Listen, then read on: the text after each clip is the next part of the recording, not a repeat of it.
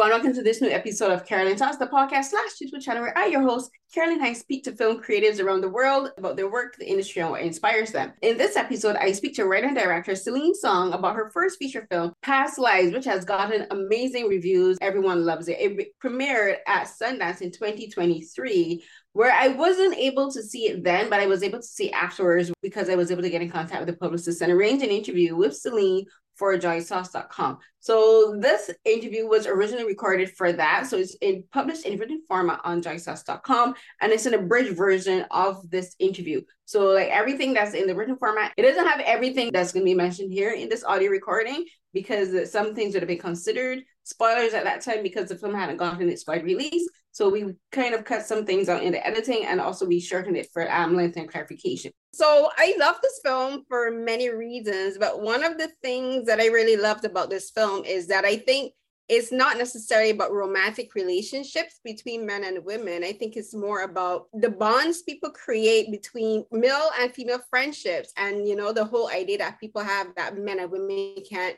be just friends. I think your film is about showing that men and women can be just friends, and that men who may have had romantic interest in, like, for instance, like Nora, I think like it shows that exes can have friendships with the new loves in their former loves' life. So talk to me a bit about coming up with this story and about making it about more than romantic relationships. Well, I think that's actually so true, because I feel like romance doesn't have to only exist for people who end up dating and being together, because that's not the limit of our romantic life, actually. Because I feel like sometimes the romance can be like, like you go to a bookstore and you're like, it reminds you of another bookstore that you remember from your childhood. And you're like, how amazing that there's this bookstore around the corner that opened. How fortunate, or like how lucky that, or like you just go, like it's like it's like the restaurant that closed, it reopens, and there's a romance in that too. Like I think it's like it is sometimes about places that you live too. And of course, when it comes to people, yes, absolutely, friendships. And it's also like sometimes you make eye contact with somebody who's in the street, and then you say, hey, and do I know you from somewhere? And then you realize that no, just that person just reminds you of someone else. And you're like, well, there's even romance in that. So I think romance can be a part of like all our lives in such a in a way that doesn't have to be labeled by boyfriend, girlfriend, a partner. Like you don't need those things to really feel connected to other people in this way that is ineffable and completely magical too.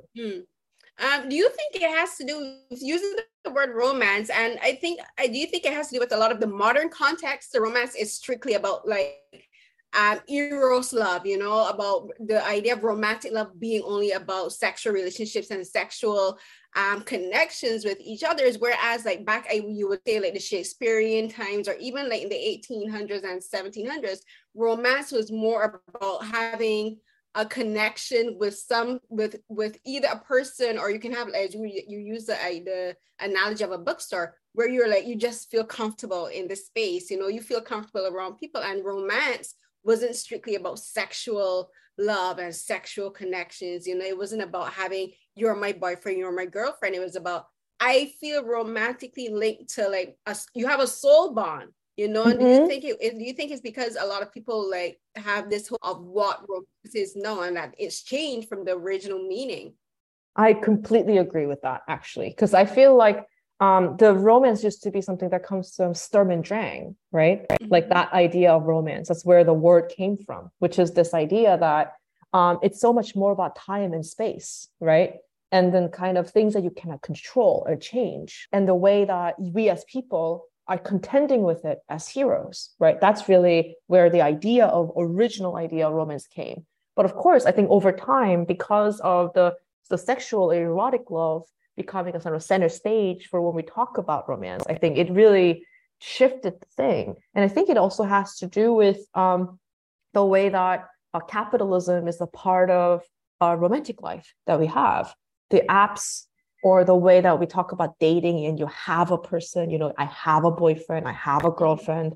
There's a kind of a thing where I think that capitalism has really infiltrated the way that we think about love and relationships, where it's like it is so much more about like, you know, attaining something, right?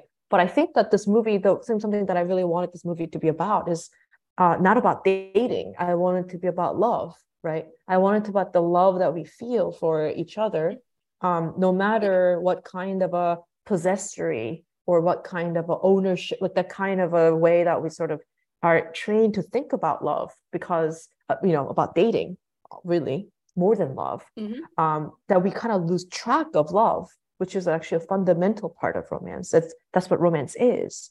And love isn't just something that you feel towards the person you're dating, right? Love is something you feel towards friends. You're right.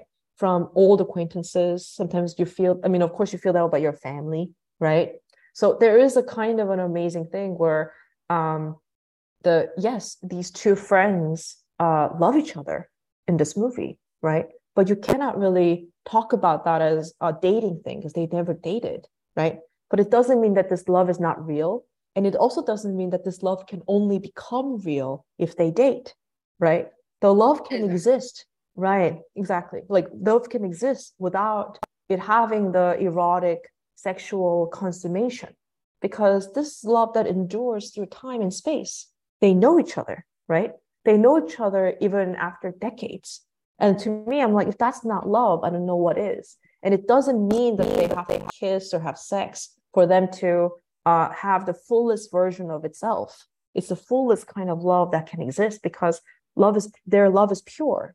It's not It's not ruined by anything. It's actually just something that happens over time and space. So, but I understand, like, the audience might feel like it's like, well, only way that love is real is kissing. But I think this movie hopefully is an argument about, actually, no, you know, like sometimes friendships or sometimes connections that are just connections, like, you know, and this is why I introduced the word inyan in it, right? There are just certain things in life that are not necessarily have to be consummated in a traditional way or in a way that we can all understand for it to be complete. So, and how amazing that Haesung flew 14 hours to be here to be able to move on from the possibility of this girl that he loved. So I think it's like there's amazing thing that can happen where it's like, it's, to me, I do think of it as a happy ending, but I think we can only think of it as a happy ending if we're willing to accept the idea of romance and love in a way that is original. Like that was the original fundamental way that we were talking about romance and love, right? And not this new like app kind of like, you know, dating. The ending to me is a happy ending, because the thing about this film is I don't think it's necessarily about Nora. I think it's more about Haesung and him getting closure for himself. Because one of the things about this film that I think you do so smartly is to show how Nora, who starts out as Nayoung when she's living in South Korea, she always leaves. She's the one who's always leaving Haesung behind. You know, when they're kids, she's immigrating with her family. She literally told him like the day before that they're moving, oh, by the way, I'm moving to a completely different continent. And he's like, huh? And she's just like, well, see you, bye. And he's just like left floundering. And she's a child, so she's not responsible for her parents' actions. And she doesn't understand the permanence of goodbye. You know, for her, it's just like she's moving on. She's just like, this is just the thing that I'm doing. But for him, he's literally left there on the steps, like, what just happened? You know? Yes, totally. Yeah. And then like as they're adults, like she's living in New York now, and he reconnects with her. And there's two things I want to talk about there, but then she leaves him again. When they're like, he's finally, I found this person that I thought so much about from my childhood, going through enlistment, becoming an adult, going through university and all this. She's always been at the back of his mind. And I think a lot of it is like, he never got that closure. He's just like, he's stuck on pause, you know, like their relationship for him is stuck on pause. He never got to say goodbye. Well, she's moved on from Canada to New York. And he finally reconnects with her. And she's like, oh, after we need to stop talking, you know, because I need to focus on writing this play. And he's once again left like, just like that. Yeah. Right. So for me, at the end of the film, I'm like, yes, hey, so you get to walk away this time. And it's not Yeah. like he you know, but it's just like he's like, I get to have closure for me. You know, he's Yes. just I'm the one who doesn't get to walk away. I don't get left on pause. I Yes. don't get left wondering where I am, who am I, and what do I mean to you in your life. So talk about Hey Song being the one to say, you know Yeah. what? Bye. I mean, I feel like you understand it so completely, and I feel like this is something that I feel like I don't always get to talk about, because I feel like people don't understand that it is Haesung who is driving this connection, right? Mm-hmm. He's the one who is looking for her. He's the one who is flying 14 hours to be there for her. I went to Korea recently, so I know Oh, how it feels to be on that plane for 16 hours. of I'm like, course, that is horrible. dedication right there. That is dedication right there. But he's doing that because I know it is so long and horrible. And the thing is, like, he really is there because he needs this for himself, right? Like, he's not going there for her almost, right? He's going there for himself because he knows that they're owed a proper goodbye, because he didn't get a proper goodbye. And I think that that really haunted him. And I think he really wants to say goodbye so that he can move on. So, for example, in the final scene of the film where he is in the car, and the actor Teo asked me what kind of expression he needs to have when he's in the car being driven away in the final scene. I was like, well, he needs to look, first of all, tired because he's been up all night. But secondly, he needs to feel at peace, right? He needs to be he needs to be happy. He needs to be glad that he flew 14 hours to 16 hours to be here so that he can move on with his life, right? And he got what he came here to get, right? Which is closure, right? So I think he's just so happy, honestly, that he just got to move on, you know? And I think in the meantime, I don't think Nora knew that she needed to move on until Haesung came, because then she was somebody who was moving. So I don't think that she knew that she needed to say goodbye to the little girl that she left behind. But then, of course, Haesung flew 14 hours to be here to remind her that she never got to say goodbye to that little girl that she left behind, right? So when we actually see the two of them saying goodbye in the scene at the end, and then we flash back to childhood, it's in the dark. I don't know if you noticed this, but it's in the dark because it's meant to imply that there has to be this moment in childhood, right?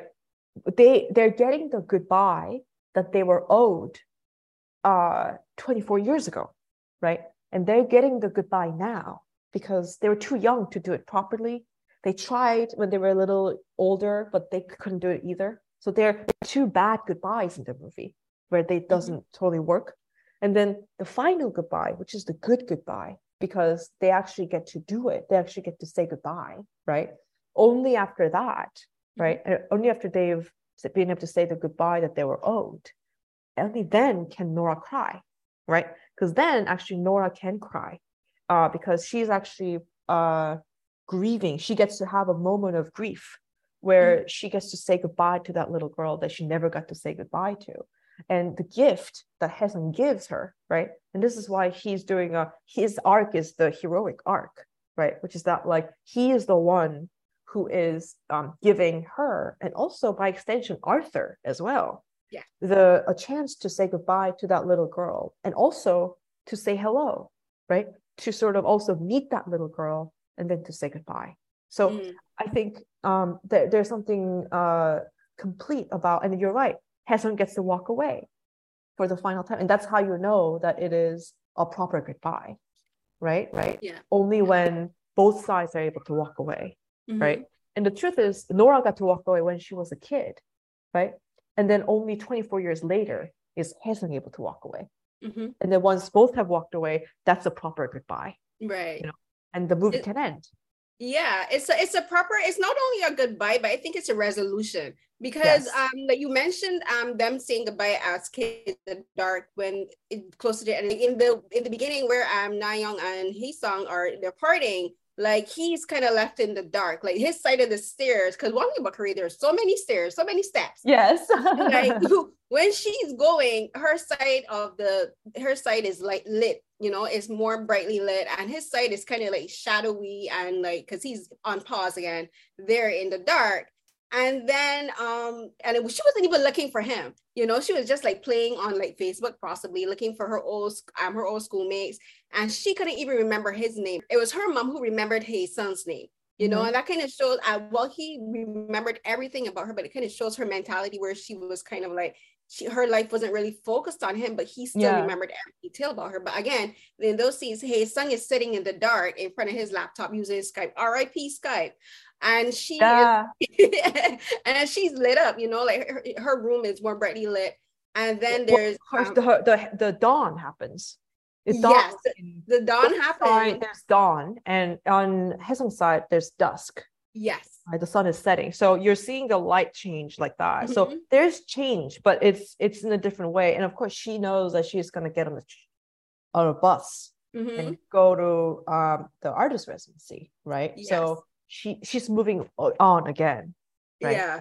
And then there's the scene where after they reconnect on Skype, she's walking down. I love this single shot. Like she's walking down the street, and she's not walking in the shadow or the light. She's literally walking on the margin of both. And it kind of shows where, as a character, Nora she hasn't really found her place. And I think a lot, to me, as being an immigrant myself, I think a lot of that has to do with, like you talked about, saying goodbye to herself as a little girl.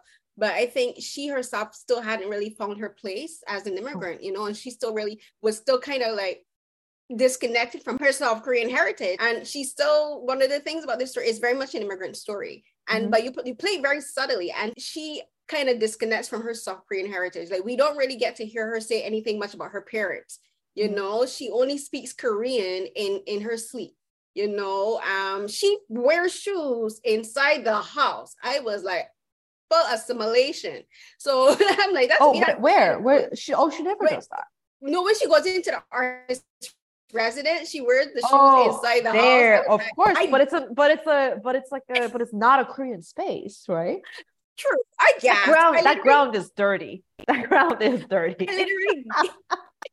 You know exactly. Yeah. But talk about how this film also talks about her, as you said, reconnecting with her childhood, and she's saying goodbye to that little girl that she was with Haesung. But I think this is also a beginning of her perhaps learning to reconnect with who she is now, and like it's a beginning. You know, exactly. It is both a goodbye and a hello. Somebody's beginning. Exactly. It is definitely a goodbye and a hello, just like all goodbyes, right? I think it is going to be, of course, the beginning of something, right?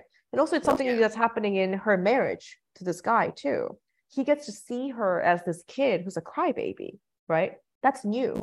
And I think it's like, and I think to me, I'm like, well, that's a new part of their relationship, which they can be like, they're having the conversation in the bedroom because Haesung is in town, right? So part of what Haesung is giving them is also like, Haesung has, it's also a gift for Arthur too, as in like he gets to, by sort of like allowing Nora to sort of like actually let the other parts of her life be a part of her life, right? She is becoming more complete in some way, right, as a person, right? And part of that is like, that is such an amazing thing that like Arthur is smart enough to recognize, which is why Arthur says to Haesung, it was the right thing to do. I'm glad you came here, right? Because he knows that it is also a gift. Does that make sense? Yeah. It is. And I think it's like, so we're gonna wrap it up. But I think one of the things about this film is also, like we talked at the beginning about romance and, you know, romantic relationships. And a lot of people could look at this their relationship as almost a way for Arthur to be jealous. But I don't think he was jealous at all. I think he was just like, wait, this guy is opening up a whole new side of my wife that I never got to see. You know, he's getting to see her speak fluently in Korean. You know, he's getting to see her communicate with another South Korean person in a way that he wasn't able to see her do before. Yeah. So I think this film is also a way of showing people about how you can be tolerant and also just being accepting, and everything doesn't have to be about jealousy. Of course. This is a new side of my wife. I get to experience her fully now for the first time. It can be about the generosity of spirit, right? It can be generous, you know? Yes. Yeah. Yes. Exactly. So we're finished now. I wish we had more time. I know, of course. This was such a great conversation. Thank you for this conversation. That was my interview with Celine Song about her film Past Lives, which recently won Best Feature at the Independent Spirit Awards. We weren't able to have as long as an interview as we both would have liked because we were having such a great time talking, but I appreciate the time that I did have, and she gave me such a great insight into the film, especially how she looks at romance and romantic relationships in context to the film, but also in real life, and we agreed on many and everything. And it was just great to talk to her. I hope I get a chance to speak to her again, not only about Past Lives, but about her filmmaking process as well, because I was really intrigued with this cinematography and the sound design of this film as well. And I love the film. It's one of my favorite films from 2023. And I'm not just saying that because of like I got to interview her, but I mean that genuinely. Like I love the performances. I love Greta Lee's and enigmatic. What's the word? She's an enigma on screen. If you watch her in the show, the morning show where she's also on, you get to see a whole different side of her as a performer. Like that character is more proactive, you know, she's more of a go-getter. She's very self-assured and she knows what she wants, whereas her character Nora in Past Lives is a bit more hesitant, you know, and she's kind of like discovering this new side of herself through this character of Hae-sung. And then of course John McGarrell is, I think, very underappreciated and deserves much more praise than he's gotten throughout the entire award season. Like I think without his performance, the film doesn't work quite the way it does. Celine and her cast and director did a fantastic job casting these three main characters because the energy from John and Greta and Yuteo works so beautifully, and they bring such life to all three of these characters. I couldn't imagine anyone else in these roles. So I love the film and I appreciate Celine taking the time for talking to me, and I appreciate you for listening to this episode, and I do have to give a couple of announcements now. So if you've been a long time listener of So Here's What Happened in Carolyn Toss in the podcast format, you noticed that I didn't really post anything since November. That was because I was a bit sick, and then I was focusing on coverage that was being published on other websites. I did have interviews that I did publish in the YouTube version, but I didn't do the podcast episodes because we were having some issues with the website and with the account. And my co-host and I, Lanisha, for So Here's What Happened, where we talked about pop culture and film reviews and us, we kind of took a hiatus on the podcast, and we were starting out things with how we would go forward. And we decided that I would take over So Here's What Happened, and it would stay strictly for Carolyn Talks. It would be Carolyn Talks for So Here's What Happened podcast. So we're just keeping So Here's What Happened as the umbrella for it, because that's where all of the previous interviews and everything is housed. So you'll see only Carolyn Talks podcast episodes going forward on the So Here's What Happened podcast. So that was one of the reasons that I didn't publish for the last few months. And I just didn't have the time because, as I said, I was sick, but I also was trying to work on commissioned work and focusing on the YouTube channel because I was doing a lot of coverage for different film festivals. And then I had Sundance in January, and I did some podcast episodes and I did some YouTube episodes for that. And for those ones, I'm going to do podcast versions, but it's going to take some time, because I have to do like the intros and the outros for those, but also I have South by Southwest coming up. So I just wanted to give a brief synopsis of, I think I got tongue twisted just now, a brief synopsis of what's been going on with me, but I will continue to post podcast versions of the interviews going forward from here on out. And so that's it. So, and for those who are new listeners, welcome to Carolyn House, and thank you for taking the time to listen to my podcast. You can go and look up and see the podcasts that I've done for Carolyn House, but also those I've done with Lanisha for So Here's What Happened. We have some great podcast episodes. You can find me on Twitter and Instagram at Carrie, CNH, spelled that's CARRIECNH12. Go to my YouTube channel, that's youtube.com/@Carolyn_Hines.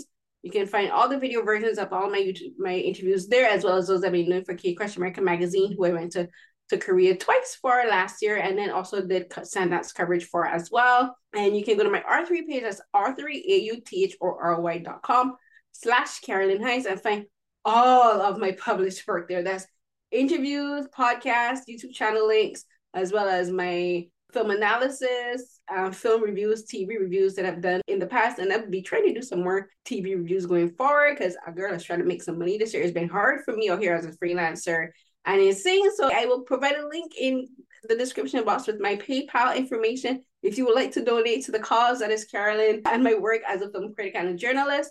please, I appreciate any donations that can be given to my PayPal account. And I will wrap up here. I don't want to ramble on too long. So until the next episode of Carolyn Talks, everyone, stay safe. Bye.